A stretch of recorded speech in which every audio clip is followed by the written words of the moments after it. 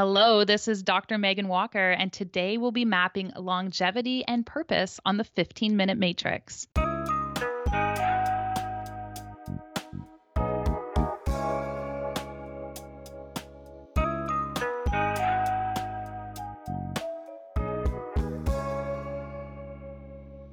Welcome to the 15-Minute Matrix. I'm Andrea Nakayama, functional medicine nutritionist and your host. This is the podcast that brings you bite-sized insights and lessons on the clinical relevance of the functional nutrition matrix, the most important tool in functional medicine and functional nutrition. The matrix is so clinically important because it not only causes us to stop and assess, but it reminds us of three very important factors in our care, our recommendations, and ultimately our outcomes. Everything is connected, we are all unique, and all things matter. Be sure to head over to this episode's show notes at 15minutematrix.com if you'd like to see today's topic mapped on a downloadable matrix to remind you of these critical aspects of care. Today on the 15-Minute Matrix, I'll be talking with Dr. Megan Walker. Dr. Megan Walker is a naturopathic doctor and anthropologist focusing on the health optimization of entrepreneurs and game changers. As an entrepreneur herself, Megan started and sold her first business while in university and is co-founder and past CEO of the digital health media startup Bright Almond. She is the host of the Anthropology podcast and founder of Anthropology Labs. Megan is also an award-winning speaker, having spoken on international stages and through multiple media outlets on topics related to women's performance medicine, brain health, and entrepreneurship.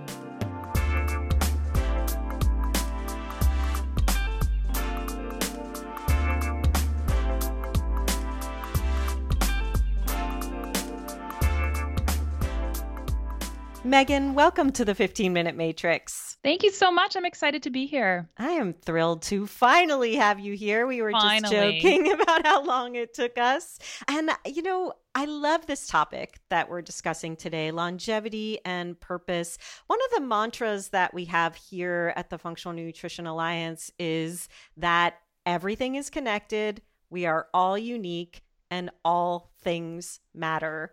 How would you define longevity and purpose through this lens? Yeah, well, for me as a practitioner, and I've been in practice for 12 years now, practicing naturopathic medicine and functional medicine, I was really starting to observe these trends where I had people who were, they could come in with chronic disease, but they were getting well really quickly. They weren't necessarily having to come back in for follow-ups. It was very much, we realigned where they were at and they soared. They did really, really well. And then I had this other population, no matter what we did, and often it was the same strategies and tactics that I was using clinically, where there was just this recurring visitation and this ongoing relationship that didn't necessarily make scientific sense to me.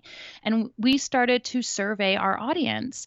And one of the things we surveyed them around, because we uniquely treated entrepreneurs, was really how well people connected to the idea of purpose and how strongly they felt that purpose served in their life. And we started to observe and uncover this really fascinating data with respect to patient outcomes when someone positively identified with purpose in their life versus those who didn't, or those who struggled, or those who, I'll say had a misalignment of purpose or a misunderstanding of what purpose really was. And so it became an area we started to look at. And when I took the data we had from our practice and went, okay, other people must have observed this, what we started to see was that purpose was positively correlated to longevity, reduction in chronic disease, faster remediation of neurological disorders and cancers, and all of this really interesting stuff that we all tend to as functional practitioners.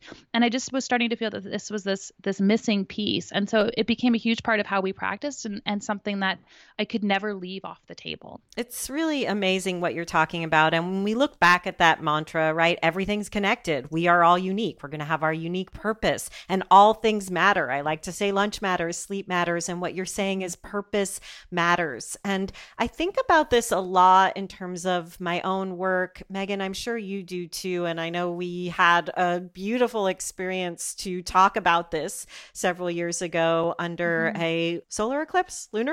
What was that? It was solar. We had like the full glasses on. We had the Yeah. solar eclipse experience together and talking about purpose under that magical setting and really recognizing that it's the purpose that drives us forward. If we think about like mindset on steroids, it's kind of like the Trojan horse. We have to be in battle all the time, whether it's with our health or our families or our environments or our careers and our businesses. But what is it that keeps us going forward? It's that purpose. It's the Trojan horse, right? Mhm. Totally. And like from a clinical perspective, and if we even give it context on something like the functional nutrition matrix, and we're working with patients and we're trying to understand, okay, well, when did all this start? We always ask that line of questioning, right? When did this start, or what was the trigger for it? It's so fascinating when you start to pull apart the life events and the transitions that happen in people's lives. If you start to view that through a lens of purpose, you can see where people were armed with purpose in a positive way and where they were disenfranchised from purpose in their own life. So, children leaving home is often a really significant trigger of chronic disease emerging, or a sudden shift in habit, or a shift in one's willingness for self-care. So it's so interesting. The middle part of the matrix, yeah, we got that. That's like, myopic functional medicine, but it's either side that I really find is where we develop that relationship with our patients that keep them from having to come back. So if we understand the trigger piece and we can view it through a lens of purpose, often it opens up a line of questioning and understanding we wouldn't have access to. And similarly, when we start to talk about those lifestyle habits that keep people from having to come back, when there is not a why behind those, when we're just saying, drink water and go to sleep and make sure you meditate, people look at you with this blank stare because this is so new to them. They don't have 15 years of indoctrination around this. They haven't seen hundreds of case studies to support why these habits are important. They're hanging it on nothing. But when we say, what's your purpose? Like, let's really go deep into what your purpose is. And now we go, when you take these actions, you are stronger in your ability to engage in that purposeful piece. We see an entirely different level of engagement around the habits that actually shift chronic disease. So it just becomes a whole other conversation piece and psychology and excitement to engage with respect to patients. Yeah, there's a couple of analogies that I put into place here, and I want to go into your brilliance and how you help people to find that. Some of the analogies that I use when I'm thinking about something similar, Megan, are kind of how we make the patient or the client the CEO of the journey, meaning it's their outcome and vision. They're unfortunately also the worker. They have to do all the work every single day. And so our job as clinicians is to sit in the middle between the CEO and between the worker and help the CEO and the worker understand each other's language. So if we get the purpose defined, we then use that purpose to infuse the actions that need to be taken every day through the lens of the purpose. We're not talking about something that we want to happen. We're talking about it through the lens of what they want to happen. The other thing I often think about is the body as a vessel, right? When everything is humming, when everything is functional, that's when we get to feel and live our purpose more. But it's our acknowledgement of our purpose that helps us to get into that state. So there's sort of a catch-22 there. Would you agree with that? Oh, yeah, absolutely. And it's a whole process to identify with purpose. And one of the things I see often is a misunderstanding of the idea of passion versus purpose. And so passion, from my experience, is a surefire route eventually to hit burnout. Because we're just so excited. We never sleep. We never do this. We're just like, I'm all in on this thing I'm super passionate about. But usually passions also have a season. The purpose is usually deeper than that. Purpose is a long game. Passion is often a shorter game. So there's episodes of passion connected to purpose, but they're not the same thing. It's not a short-term dopamine win. That's passion. When we're talking about purpose, it's a much longer term piece, and it requires often a little bit more work on the part of the practitioner and the patient to start to get there to understand and uncover what that might be. That's brilliant. I really love that transition from passion to purpose. And I think we often make assumptions as clinicians about what a patient's purpose is. We think because they have cancer that their purpose is to live to see their grandchildren, but you can actually see it's not true. and you have to dig. How do you do that digging to help somebody find the place where, I always say, it's like where you see them moved, where they're moved by it, their eyes well up, or they feel something or choke on their words? That's when you've hit purpose. It's not just the words coming out of their mouth. Yeah, there's different ways that I've certainly gotten there. I remember I was speaking to this room of women, and they were just about all mothers. It was just the demographic that was pulled together. And I said, how many of you have been told that your purpose is your children? And everyone put up their hand. And I said, what if I told you now have permission to pursue the true purpose in your heart, and your children are just one of the vehicles in which your purpose can shine through? And literally 200 women just burst into tears. Yeah. And what I realized was, as a patient, what they need right up front, well, as people, right? It's not even a patient doctor thing, is we actually need permission to really be able to start to explore it. And so it's the very first thing I give people is complete permission to explore what that purpose might be. I'm not their parent who's going to judge it. I'm not their boss. I'm not their partner who's going to be like, you can't give up your job to pursue your purpose. I was like, this is just a place where you can fully explore that.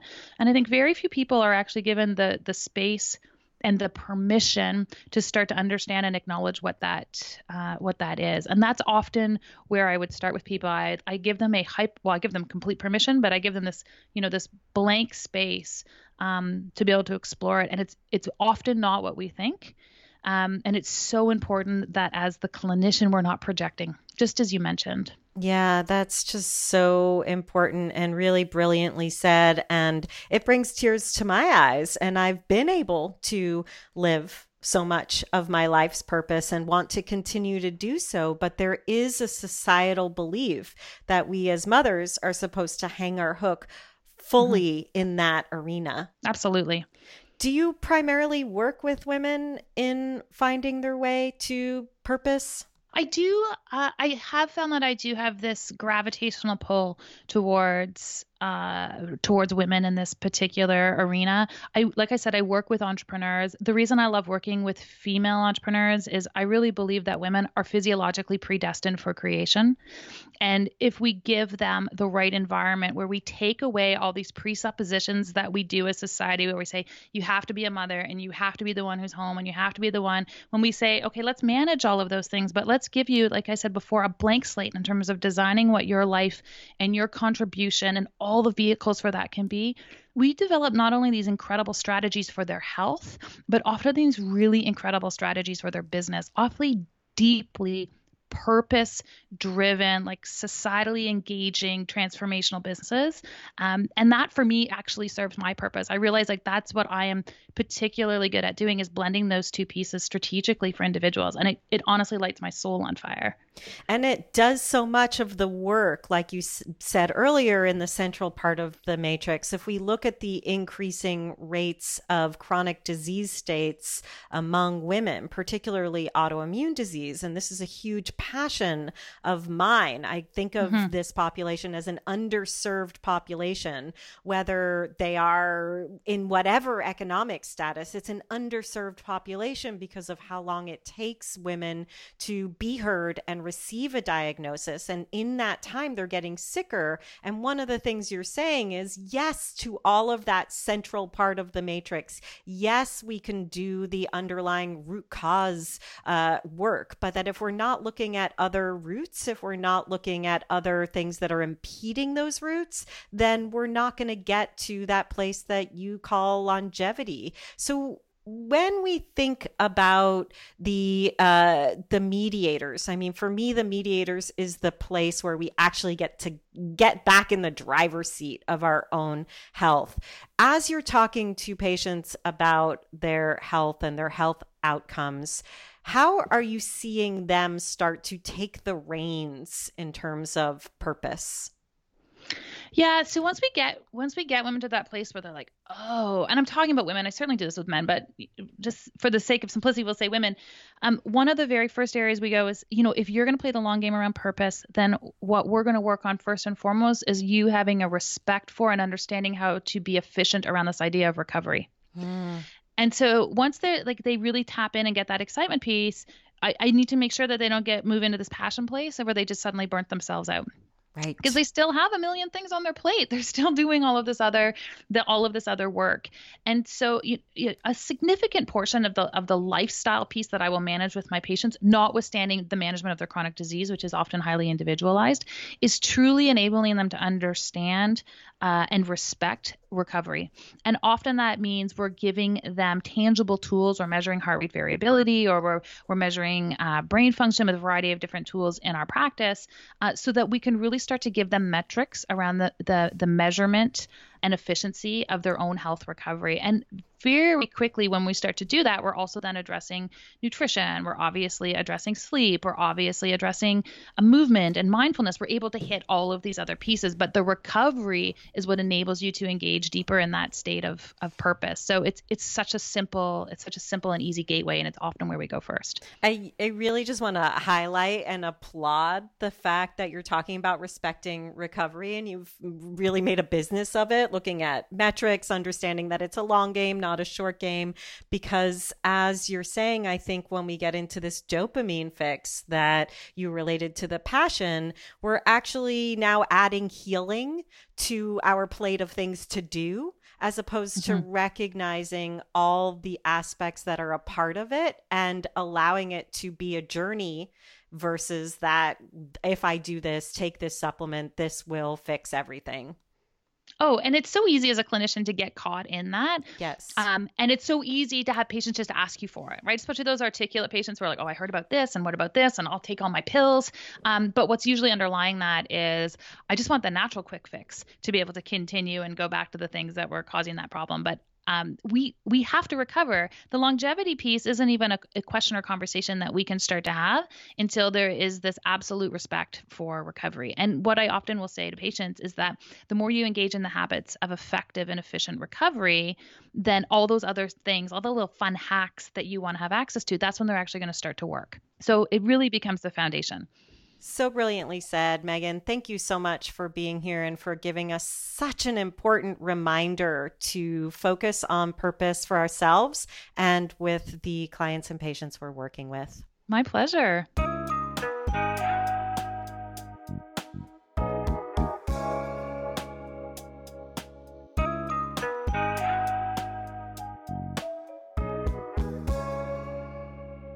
The 15-Minute Matrix is brought to you by me, Andrea Nakayama, and the Functional Nutrition Alliance. Check out the latest in functional nutrition at functionalnutritionlab.com/blog. The 15-Minute Matrix is produced, mixed, and edited by Rowan Bradley, with production support from Natalie Merrill and the team at the Functional Nutrition Alliance. You can find episodes on all kinds of topics with more incredible guests at our podcast website, 15minutematrix.com. And if you'd like to be notified each time there's a new podcast episode ready and waiting for you, head over to 15minutematrix.com/notify. Also, please feel free to get in touch with us. We'd love to hear your thoughts, your feedback, and who you'd like to hear on the next podcast. You can email us at ask@15minutematrix.com.